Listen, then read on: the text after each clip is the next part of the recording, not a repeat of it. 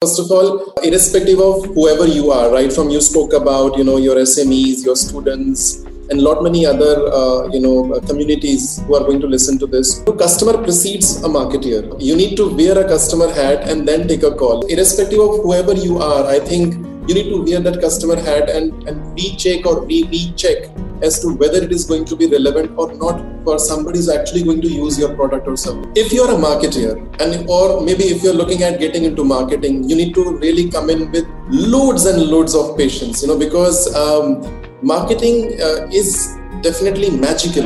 But for that magic to happen, you need to really give in that bit of hygiene time.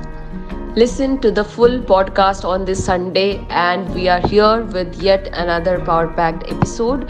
I am privileged to announce our today's guest, Mr. Amit Sethiya, who is the head of marketing at Syska Group, who has over 16 years of experience in delivering great results in high-profile categories like steel and real estate. So stay tuned for it.